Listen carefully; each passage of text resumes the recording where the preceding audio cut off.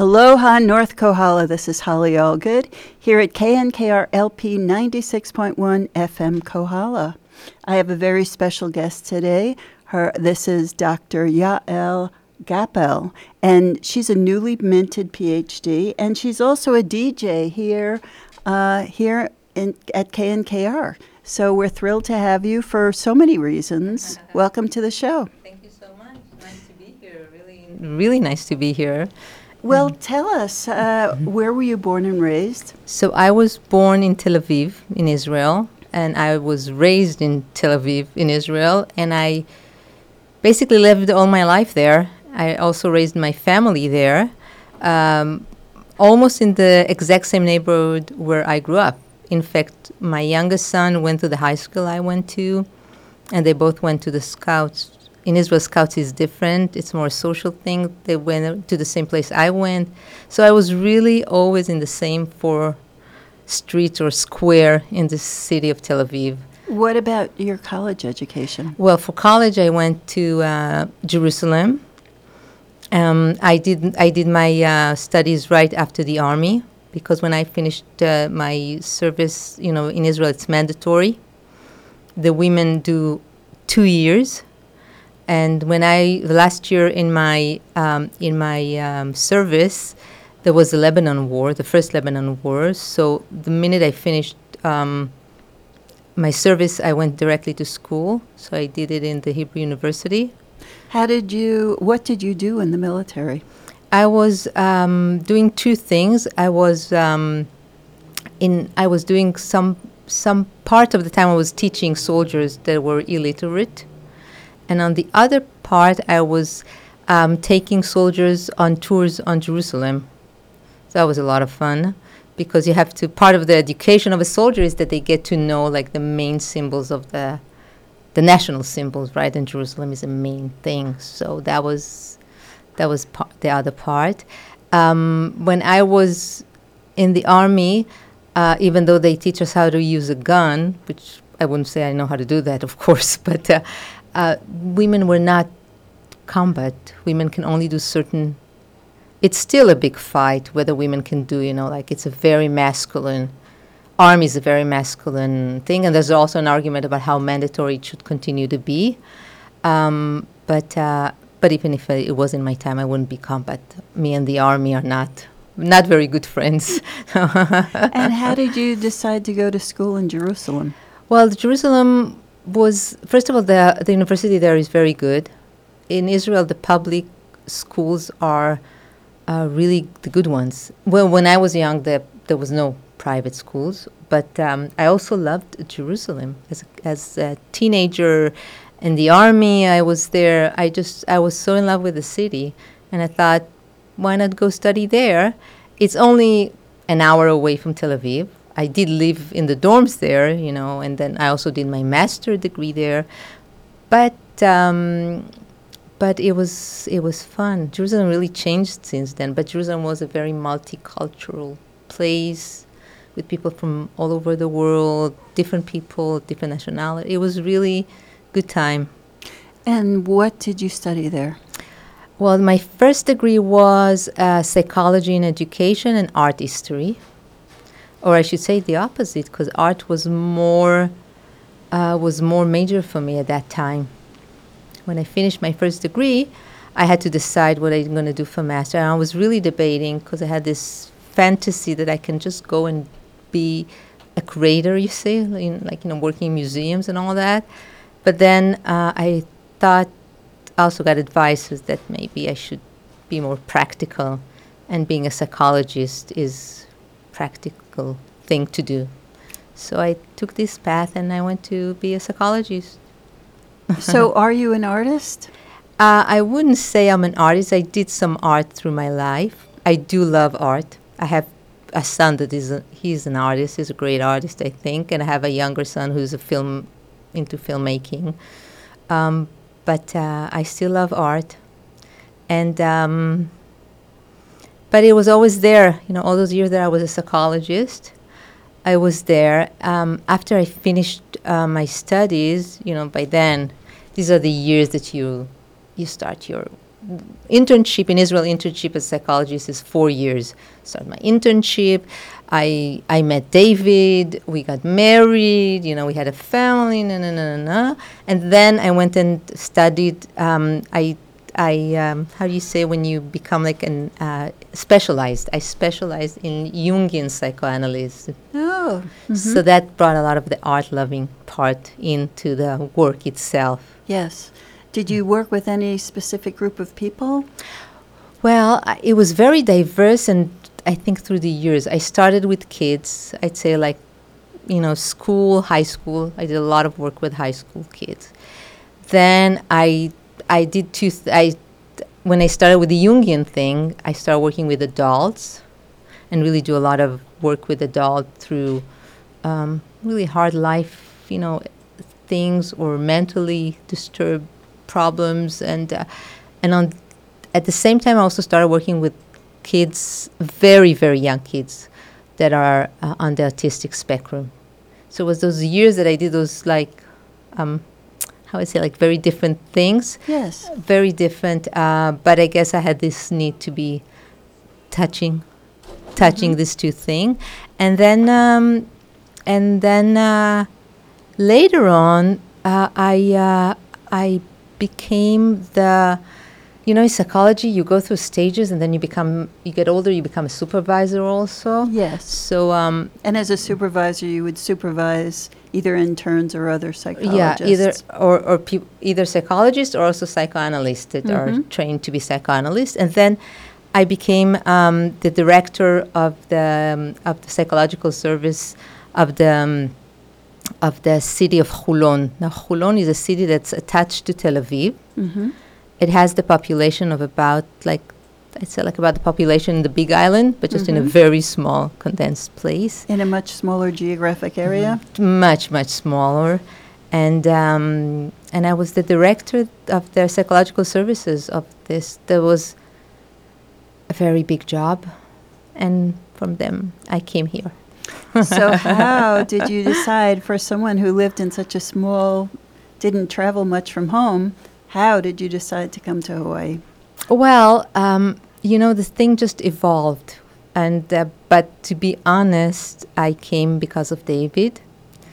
He had this thing in his head for many years that we should come to Hawaii.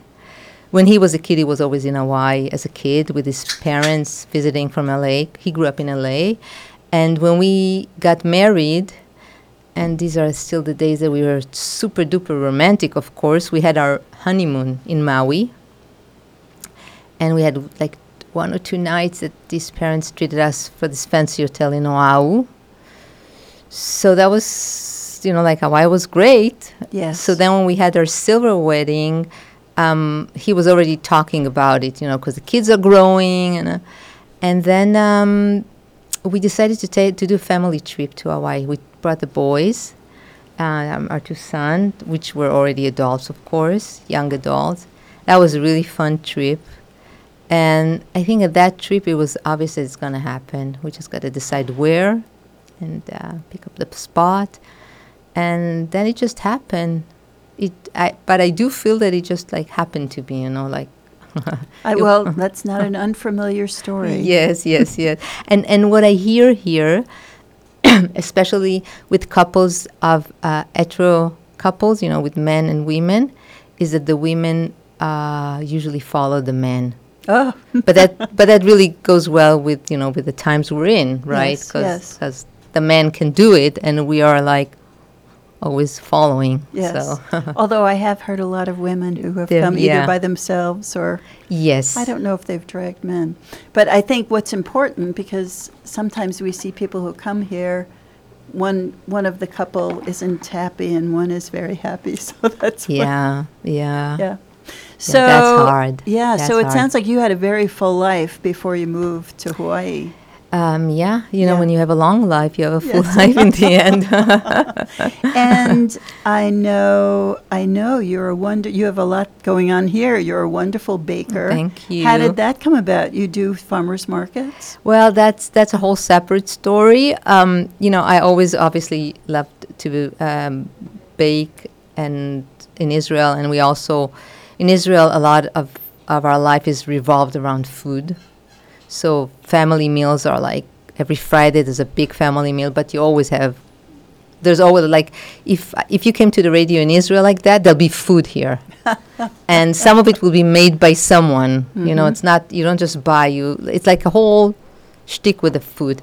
So, and the food scene in Tel Aviv is really amazing, I think, really nice. But what happened when my thing with bread began, because baking bread began when my oldest son was very young. He was like, I don't know, a few months, maybe 4 or 5 months. I'm not sure. He got this disease, I think they call it salmonella.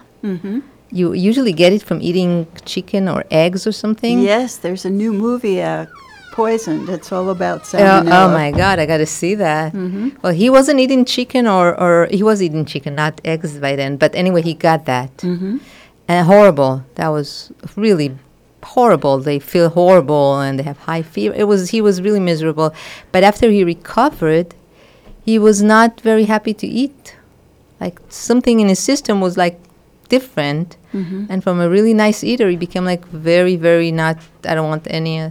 So then I read something about bread, how you can make the bread very nutritious and all this. So I started making this bread, and then I fell in love with the process of the. Well, it's very creative. It sounds like being creative was always important to you. Yes. It's creative, and when you make bread, there's always a miracle, because you know what you put in.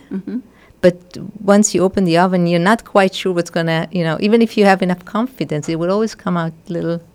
Yeah, so that was, so that's how I started. And I always was really into it, reading about it and then learning about it. And then when we came here, it became very clear that they're not going to give me my license.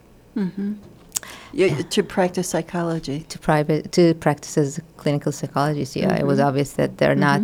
I mean, David really tried, and he was so stubborn, but... and you would have to go through a whole process, I'm sure. They have a committee that has a lot of power, and it was really very frustrating, because instead of just telling me no, and not going to happen, they said, well, if you had 5 years and if you go to the head of the department in Oahu and he says it's okay, then we'll.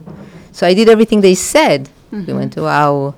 The guy, the head of the department, sent them a letter, said, I have everything, all the courses that you require. She has more years and hours, but they have the power at the committee, and the committee said, well, now we don't like this letter. We don't want this professor to decide. Like, it was like a whole. So I gave it up. But through this process, we have a very good friend that lives in the island for a long time, and he's the owner of Mother's Nature Miracle. Yes. Organic greens and all that. Really nice man. And because we met here, became really friends immediately, and they were coming to, we invited them for a meal and dinner or whatever, holiday, whatever, because we're always around food. And he said, we have a booth in Pukalani's table. You got to bring your stuff and we'll sell it. So we went with just hummus and baba ganoush. And then we added things. And then people asked for pita bread. And then people asked for challah. And that was there. And then they reopened here. Then COVID happened. And then they reopened here. And Nomi, she's on the board. She said, would you come and join us? And I said, well, that's here. I don't have to go to Pukalani's table. Let's do it. And here, the management is much nicer also. I mean, in Pukalani, if we wanted to add something, we first have to bring them the thing to sample. So, like, if I make, 10 types of bread, they want to sample each one. Oh, I see. And here they were like, just do your you got to have, a permit thing and insurance, and whatever you sell is fine. And it's really nice here. It's our community, and the atmosphere here. I mean, now we're really very few vendors. I don't know what happened here, but when we started, it was more vendors, and then we felt at ease, and the thing just grew and grew and grew. Well, and what's nice is you have something that people can't get anywhere else on the island. Yes. Can you tell us a little bit about what you bring? So I think on the island you still, they have like few bakers around the island that make sourdough breads or baked goods that are good quality, in the sense that the flour is organic and the process is slow leaven. So you don't just take care of the flavor, you also take care of how the process is made. So you have others do that as well. You also have really nice patisseries. I don't do patisserie because it's not me, but what I think is really our added, I'd say, specialties are the Israeli touch, because we do those bourekasim and borekitos and the sweets that are Israeli. So I think, and the community here is extremely generous with us, and people not just support us, which is always such a great feeling, but also people would talk with me. Like this woman ordered this apple pie from me, so I made her an apple pie.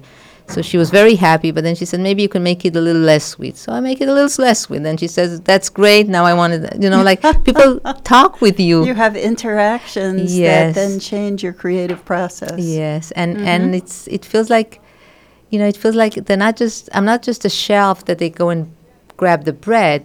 Like we have a relationship.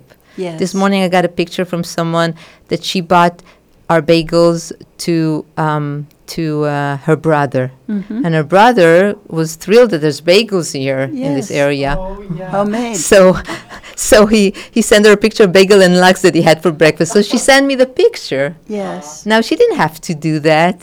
She didn't have to. Of course, I was very critical because I wasn't happy how the bagel is not symmetric, but you feel the warmth and the aloha. Yeah, you feel the community is really just nice community. Yeah. And I was always Israeli, and for us communities, like and I always feel that my community, my friends, most of them are there. I lived all my life there. Right. But when I come here and those things happen, I feel that even as a newcomer, there's community is relating to me. Yes. It's communicating. And this is like...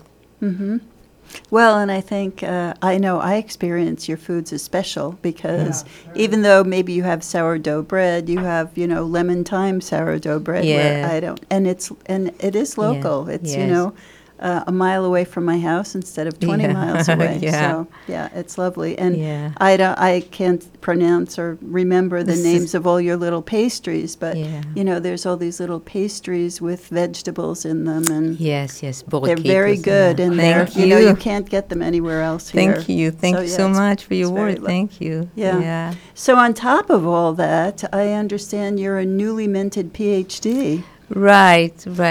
So this has to do with my other life. It seems like like I was almost a different person. Yes, I I actually know exactly what you're talking about. You have a PhD too. I do, and I don't use it. So, what was your research on? Well, the subject of my dissertation and my research was the perception of motherhood of mothers to combat soldiers. So that was when I was in Israel. Beside all the other things I did, I was very active, like socially. I was very active with women movements, human rights movement, and there was a huge movement. It's still there. I'm not there, but the movement's still there with women wage peace. Yes. And another movement I was very involved is with children. The children have the right to be children wherever they are, whether they're Palestinians or they're Israelis in Tel Aviv. They should have the same rights and the same treatment. And through that group, I started meeting with people that are psychologists, and they said, "How come we're all psychologists? We're very obligated to the whole thing of peace and the human rights and the Palestinians' right and everything, and we still send our kids, or our kids go to be combat soldiers. Yes. How can that two thing? Mm-hmm. Now, it's true that you don't fully send because it's mandatory. Right. And in Israel, if you're a male with good health, Mm-hmm. they would take you to combat. Yes. You can fight it today, Mm-hmm. but you got to like undo something. Yes. Mm-hmm. So we were started interviewing some parents, and while we were doing that, I was a little unease because I felt that the picture that we're starting to draw is not fully what I feel, because the picture we draw is that the women they don't have enough voice to voice clearly enough that they do not want that. Yes. They do not want their kids to be combat. Right. And I was not in ease with it because I felt that maybe they don't want and want at the same time. Right. So I talked with some people, and then Carol Gilligan was in helping our the women wage business. I talked with her, and then it just became that I thought, I should really research it in a formal way. Mm-hmm. And then it happened, and Mm-hmm. I have this tendency that when I start something, I usually finish it. So, Mm-hmm. So what were your findings? Well, my findings were not very easy for me. I should say also that it's in psychology, but it also I had to take. Not that I had to, but I took the theories. Of course, the Jungian theory because I'm Jungian, and also the relational theory because it really fits. But besides psychology, the research was really dealing a lot with gender studies and gender writings, and I think the research was very important because it dealt with the mother's subjectivity. And the main finding, which is not new, or the main findings of many research, is that a woman's subjectivity is something that's not approached enough. So now they have women's subjectivity in academic. They don't have that much mother's subjectivity. Right. There's a lot of research about the mother as an object for the kids, how Right. she nurture, how she did it. Now, if you look at older women, just like what you wrote me in the text about women over 55, Yes. no research at all about Yes. their motherhood at all. It's like the thing does not exist. But you don't finish being a mother once the kids are older. Right. So it's so the main findings were that there's of course the how should I say the not profession, the role of motherhood Yes. involves within it a great deal of dualism and a great deal of ambivalence, and it's very hard to approach it to the mother because the society is so patriarchal Yes. that this voice cannot be heard, Yes. not by the society, but not even by the mothers themselves. So if the mother expresses that she loved having her kid combat because he looks so handsome, she immediately will have to say, why is it good for him? Right. So it's very hard for us as mothers to be talking about our narcissist pleasures from Right. doing things that are not for our kids. Yes. And that the role of motherhood is so engraved in society that it's so hard to be anything different than nurturing, loving, will do everything for the kid, and you're just an object. Right. And it's I'm giving it like in a line, Yes.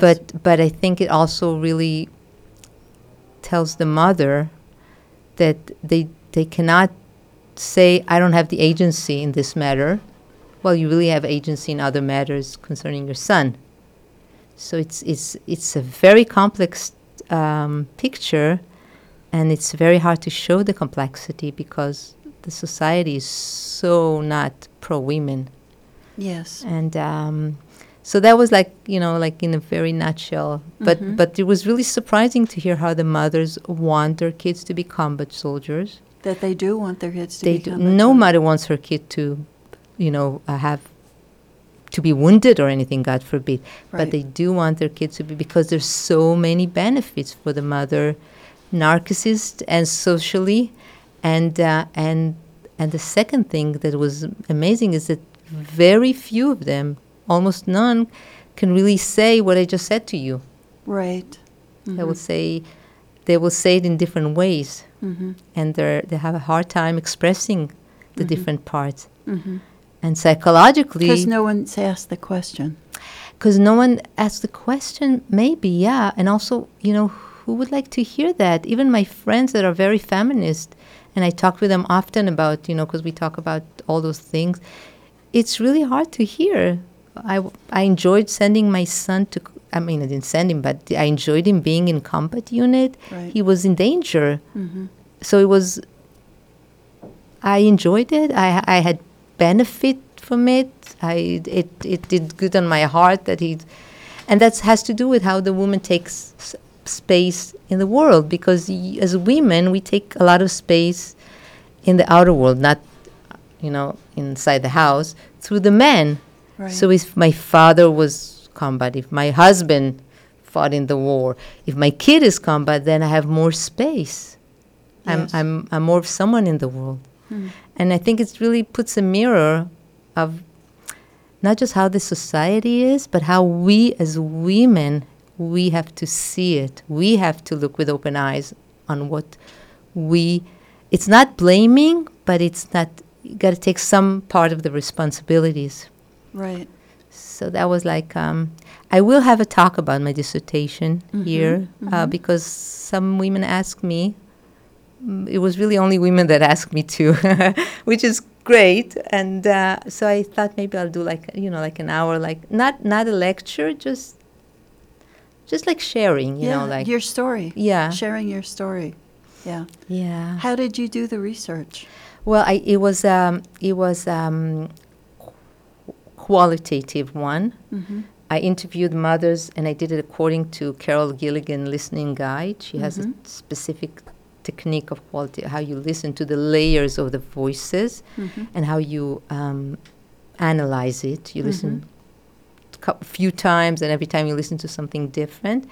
So I interviewed 15 mothers, and then I did the analyze, and then I consulted with my friends, of course, and it was a lot of work, It's a lot of work. Yes. But but it was very interesting, and I came here and I don't want to change the world anymore, but I feel I'm happy I did it, because it was like almost burning in me, like, what's going on here? How did I let my son? I was always very aware of myself. I thought, I was in psychoanalysis forever. I was in the profession. And then when Matan went to be combat, I didn't stop him. Right. I didn't say, you're not going. No way you're going. Right. And yes, I was proud of him. So when I started talking with these other psychologists before my research, I was in shock. I said, where was I? Well, I was asleep. I didn't have a voice for myself even. It was like I was numb. And that was really in my, to research that. I'm talking to Dr. Yael Gappell here on Tutus Talk Story at KNKRLP 96.1 FM Kohala. We're going to take a short break, and then we'll be right back.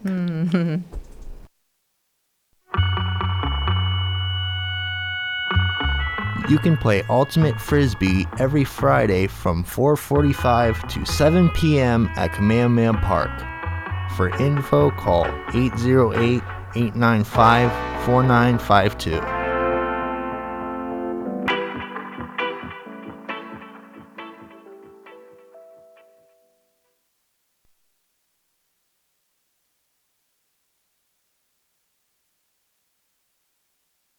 Great goddess, I am so thankful to have you guiding me, protecting me. I am so thankful to have you. Aloha Kohala. This is Isla Algood of Women's Voices. Change is in the air. Women's Voices will now be once a week, every Wednesday from 4 to 6 p.m. I hope you can tune in to KNKRLP 96.1 FM Kohala and listen to sensational songs by female artists from right here in Kohala and around the world. Guiding me, I am so thankful to have you guiding me, protecting me, I am. The Department of Water Supply is reminding its Makapala and O'Okala customers that a voluntary water conservation notice for both residential and commercial accounts remains in effect until further notice. The water conservation notice asks affected water customers to reduce water use by 10%. Water conservation is necessary due to the failure of the water system's only well. The Department of Water Supply is working to bring the well back online as quickly as possible and asks customers' help to use water wisely and not waste it. Mahalo. Aloha, North Kohala. This is Holly Algood. You're listening to Tutus Talk Story here on KNKR LP 96.1 FM Kohala. My very special guest today is Dr. Yael Gappell, and who is also a DJ here. We'll get to that in a little bit. But if you were with us a few minutes earlier, you know that we've been talking about her research. Yes. Being from Israel, she was very interested in mothers and their feelings about their sons going to combat. And I'm wondering, were there any similar studies done in other countries? Well, first of all, the subject is very studied. There were very few research that was made in the world about mothers to combat soldiers, but most of them talked about the fear, the whole anxiety component that is within, like it comes with being a mother of combat soldiers, especially when you know that the kid is going to war or battlefields or whatever, and the inner dialogue with the anxiety and the stress and how you live your life, and when do you start feeling there was this research in Israel that talks about the minute that you do the ultrasound, the baby is still inside, you do the ultrasound and you see it's a boy, your anxiety level goes up. So that was the major, there were very, very few. In that way, it was easy because when you do a research, you first have to find all those, right? So there weren't that many. So there weren't that many to compare yours yes, to. not that many. Yeah. In Israel at that time, there were I think maybe 3. There was another one that was done while I was doing mine, but she was coming to a different conclusion. And there was one that was done at the same time about mothers that did not let their children go to the army because of their political views that they were against what the army does. And so they were... Now, is that something that's acceptable in Israel? It's not acceptable, but there are ways that you can do it. Mm-hmm. Israel is a very... now everything changes in Israel, as we know. Now we're in this uncertainty. But Israel is very, there's one way. One way. One way, and you either feed this way or you're not going to be part of the game. Yeah. Now everything changes with the riots and the way the government's trying to make Israel not democracy anymore. The reactions really reveals the power of the diversity and the power of the different, and also the different powers in society. There's a whole huge women movements in this. Yeah. Well, it makes me wonder about the United States, which, we haven't had mandatory combat for such a long time. But I remember back in the 70s, that's the last thing I could even compare it to, is when we were in the Vietnam War and people were drafted. Yes. And you didn't have the option. Yes. But there were people who would, go to foreign countries, go to Canada typically, or try to have pacifist, say... views, But, it makes me wonder what would happen now, because most of the youth has no exposure to the military here. Yes. Except for video games. Yes. True. And movies, yes. So it's, it's really something I think a lot of people are concerned about, because we're seeing more and more wars around the world. Yes. And I think people are starting to get a little nervous about Yeah. that. Yeah, you're right. Yeah. So, yeah. But it sounds like because it's so much of the culture in Israel, it's just, do people feel ashamed if they don't let their sons go? When I was young, it was like that. You feel ashamed if the son. You also feel a lot of pride if the son is combat. You know, like there's a, and the society is a very militaristic society, very masculine oriented. The minute the military. Well, here as well, I think for different reason. Society, Western society in general is very, I'd say, very how you say the word? Patriarchal. Patriarchal, yes. and phallocentric, like very, very. So, but the minute you have the military as a core force in the society, that makes it even more, it is changing. You know, it is like my son's generations. Even if you just look at my sons and my husband, not to talk about my brother and my father, they're already softer version of men. Yes. They're very manly in other component maybe, but being soft is not so much contradicting to them as the military is very. Right. And also don't forget that Israel was really established. The modern Israel, not talking about the Bible Israel, the modern was established after the Holocaust. Right. So even very leftist, like in my interview, I interviewed some very leftist, very activist women and peace movement, some of my best friends, and they were always talking about the Holocaust. Because even if you were not second generation, like I'm second generation because of my father, my concrete father, but even if you're not, the way you grew up in Israel is everyone's second generation. Yes. So there's always this like ready-made lecture of why we need the military. Yes. And God forbid the Holocaust and the Iranians and whatever, all our enemies. So I think in that sense, it's different in the United States because it's closer. The concept of you don't have a state, you don't have a land. Yes. My father always used to say, as bad as it can be in Israel, it would never be as bad as not having where to go. So it's like it's engraved, and so it's the whole dialogue that people are having with the issue of the army. But it is changing with the younger generation. I think they're more. Well, you're making me think of the Barbie movie. With all this talk I didn't see that. Yeah, you must see it, and I see you wearing pink, so that's the outfit to go with. But it's really there's a lot of discussion about patriarchy. Yeah, in the Barbie movie. Who knew? Who knew? Yes.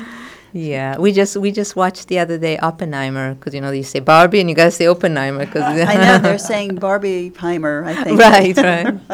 It was a really good movie. We thought it was really good. Yeah. So do you think you'll continue to look at these questions, or? I think what happened is, first of all, I do because I'm very connected to my friends, and they're still, fighting and doing everything needs in Israel. So, and I think what happened when we had this break, we talked about whether your dissertation is still working within you, right? If you still, and I think for me,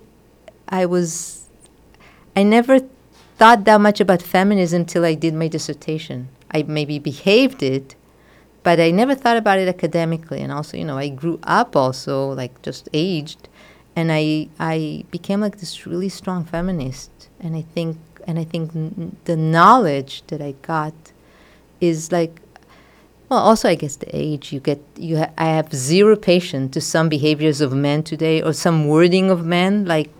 And sometimes some of them are just from a different generation, like some of David's friends, and they can come and say things like they try to be nice, and I cannot take it anymore because I feel it's devaluate. You say devaluing. Yes. Maybe not me because I'm already older, right. Yeah. but devaluing the young women that are next to me, yes. or their daughters, or their nephews, or nieces. You say, or what? Yes. Right. So it's like I became this really. I think, tiring feminist. Yeah. Well, and even the word feminist, I Yeah. remember because in the title of my dissertation, I used the word feminist. Yeah. And that word really has a lot of people, there's a lot of backlash. Yes. Because people misinterpret the Yes. word, which really just means somebody who supports the rights of women to equal pay and equal socioeconomic status in the world. Right.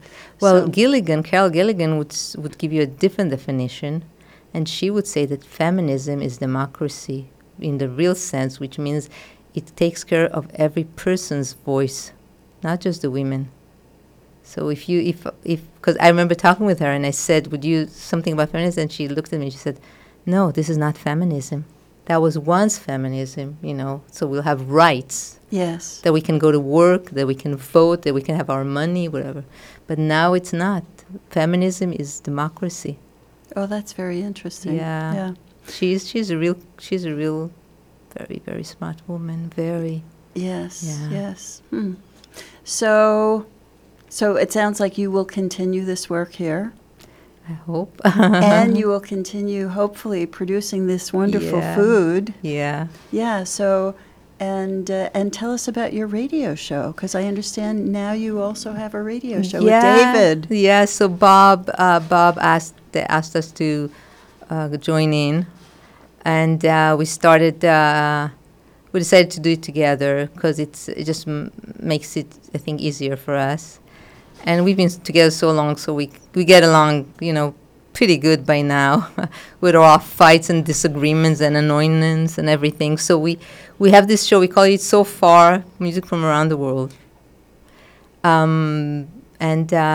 It's really anything we want to.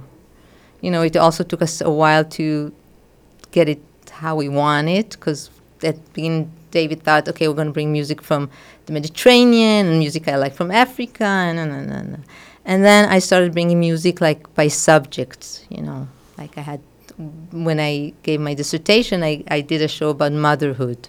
So that was a lot of music from here, but it's like anything here. You can do, it's volunteering, you can do whatever you want, really.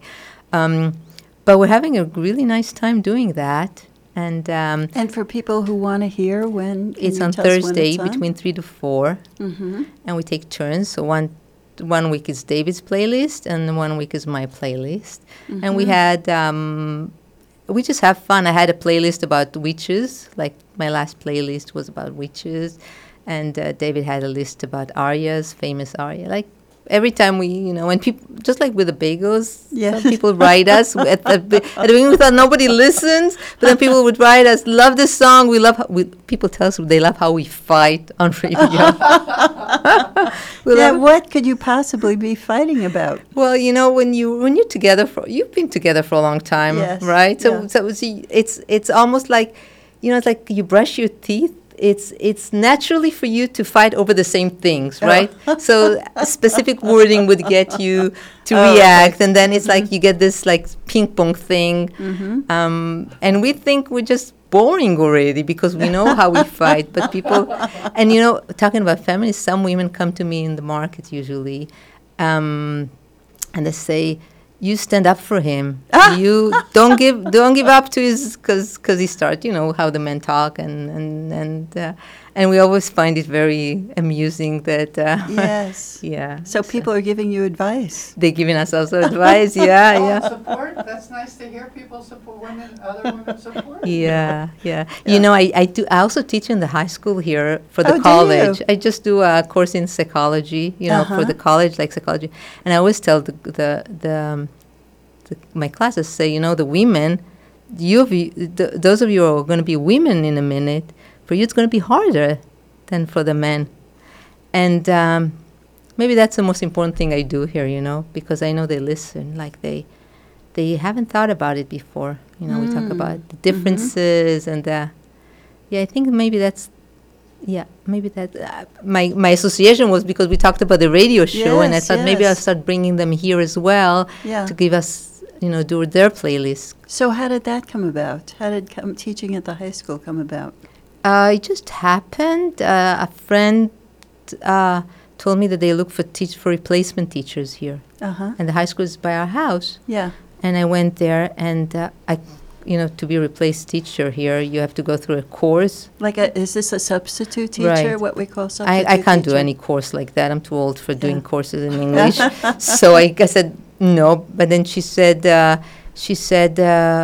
she knew that I'm a psychologist. She said, maybe you can teach us psychology because we need early college, something like that they call it. Yes. They get points from the college. Sure, yes. So she connected me with the college, and I Mhm. started teaching there. Mm-hmm. And I love doing it. I love sitting with the teenagers and talking with them Uh-huh. about psychology, Mhm, and mhm.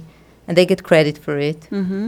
And Yeah, it's so important at that age, especially around healthy. I hope you're teaching them about healthy relationships. yeah. Well, of course, and all about knowing yourself, understanding what's going on with yourself, what's going on with your body, what's going on with your preference, and what the society wants from you, and what the society is going to make you do, and they really want that, Mm-hmm. and. So do you experience the teenagers here different than you experience them in Yes. Israel? Yes. Well, we're all people, so teenager is teenager. They have their hormones driving them crazy. The brain's not where it should be yet. Mm-hmm. And they're very, very self-involved because of this whole thing. Yes. But, being a teenager in a city, in Tel Aviv, Mm-hmm. it's like, they're having such a different lifestyle. Yes. Like they have the whole, you grew up in a city. It's the whole thing is so different. Yes. You grow up, your world expand Yes. so There's so quickly. many options. So many options. You meet so many people, different people, so much art around you, art from all over the world. You start developing, but you're also bombarded by so much. And I think teenagers are teenagers in the sense that they'll always look for other teenagers to be involved with and do things. But it's just different because it's not that many options. And Right. a teenager here, when he gets to be 17, he Yeah. probably knows about all the teenagers around him. Yes. Mm-hmm. And I mean the big around him, not. Yeah. And they have this need to meet and to explore, and also with the adults, they need to be more able to meet others, and so I think it can be challenging. Yes. Can be Challenging to be a teenager. Yeah. Yeah, I mean, in general, yeah. Yes, I think it's challenging wherever you are. You're right. But I think that's true, that there's people know of less options because there's, we don't have a lot of, we have more art galleries now, but there's no museums, Yes. close by, or Yeah. which is why I think it's nice for people even to hop over to Honolulu just to Yes, take advantage yes. of some things that are different in different places. Yes. Yeah. I spoke in my class about they had to submit some papers. I asked them very little. They have to write a journal, like a psychological journal, and submit parts of it, and they have to submit some projects that we do. And then there was a whole big thing about the ChatGPT, the AI thing Yes. in Israel. That was a huge, because all the students started doing the work with this AI platform. Right. So I said to them in the class, I said, if you guys use ChatGPT, just write down that you use ChatGPT, and you should know that these are the problems that but some of them, I would say majority of them, took them a little bit to understand what I was talking about. Mm-hmm. Mm-hmm. Now I get I get really the very amazing kids in the class because they choose to be in my class. Mm-hmm. They're not forced to be there. Yes.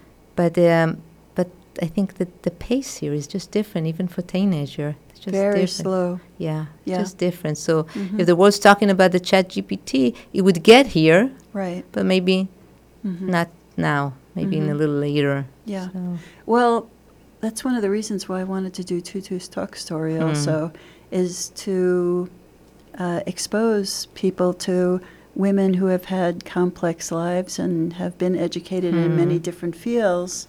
Because I know when I've talked to some young people here and asked them, what would you like to do? They don't know, and or they say, I wouldn't know how to do that. So I think it's wonderful that people like you come and share, what you've done and be a model. And it sounds like you're doing that in the classroom as well. Yeah, thank you. I really enjoy talking with them. And I try to push. For me, it's also amazing that some of those kids, they're so bright, and I know they're not going to go to college. And I try to push them. I say, college is, first of all, for you. But I know they're not, because the whole way their life is, you know. It hasn't. Now, how did you know college was for you? I didn't know. It's just like I didn't know motherhood was for me. What did I know?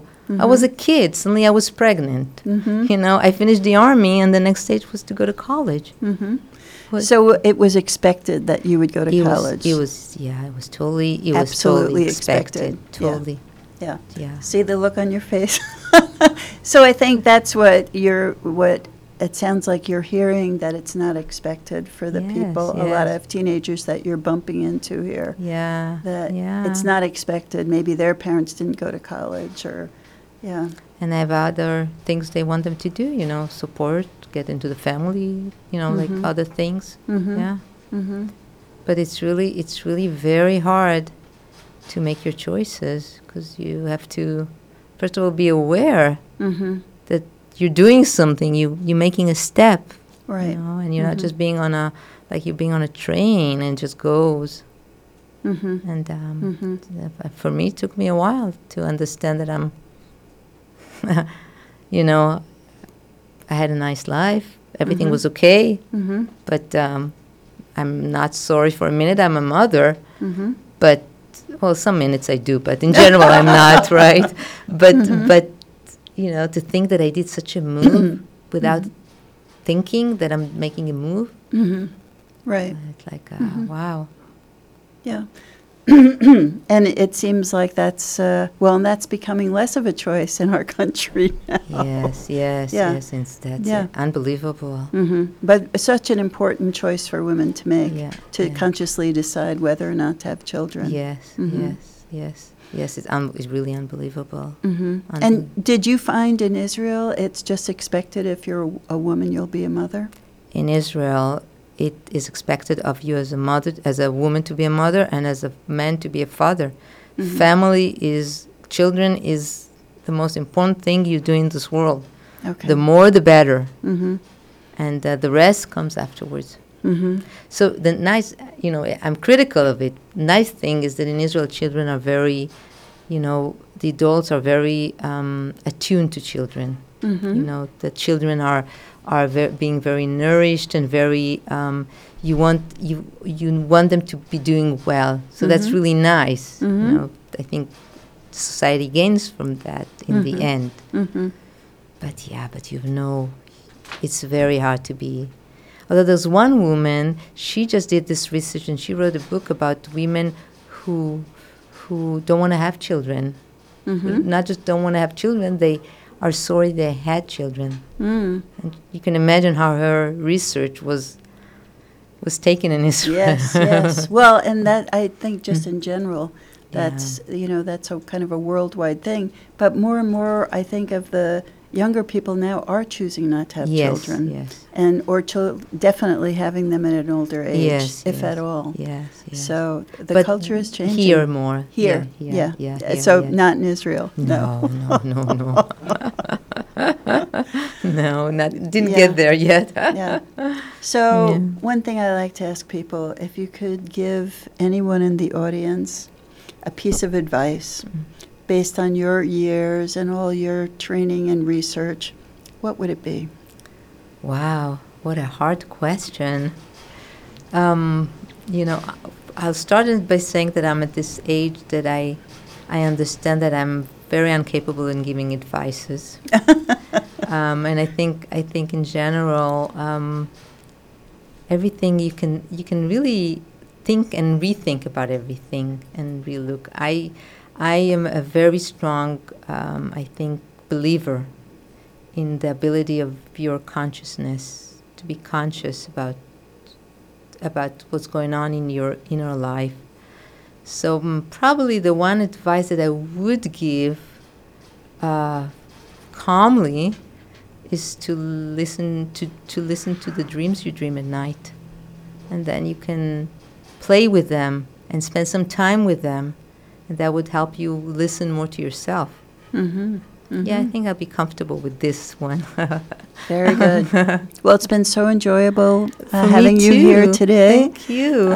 This is Holly Algood, your host for Tutus Talk Story. I've been talking to Dr. Yael Gappell, and you'll have to listen to our World Music Show on Thursdays. Thank you again. Thank you. It was a pleasure. Thank you.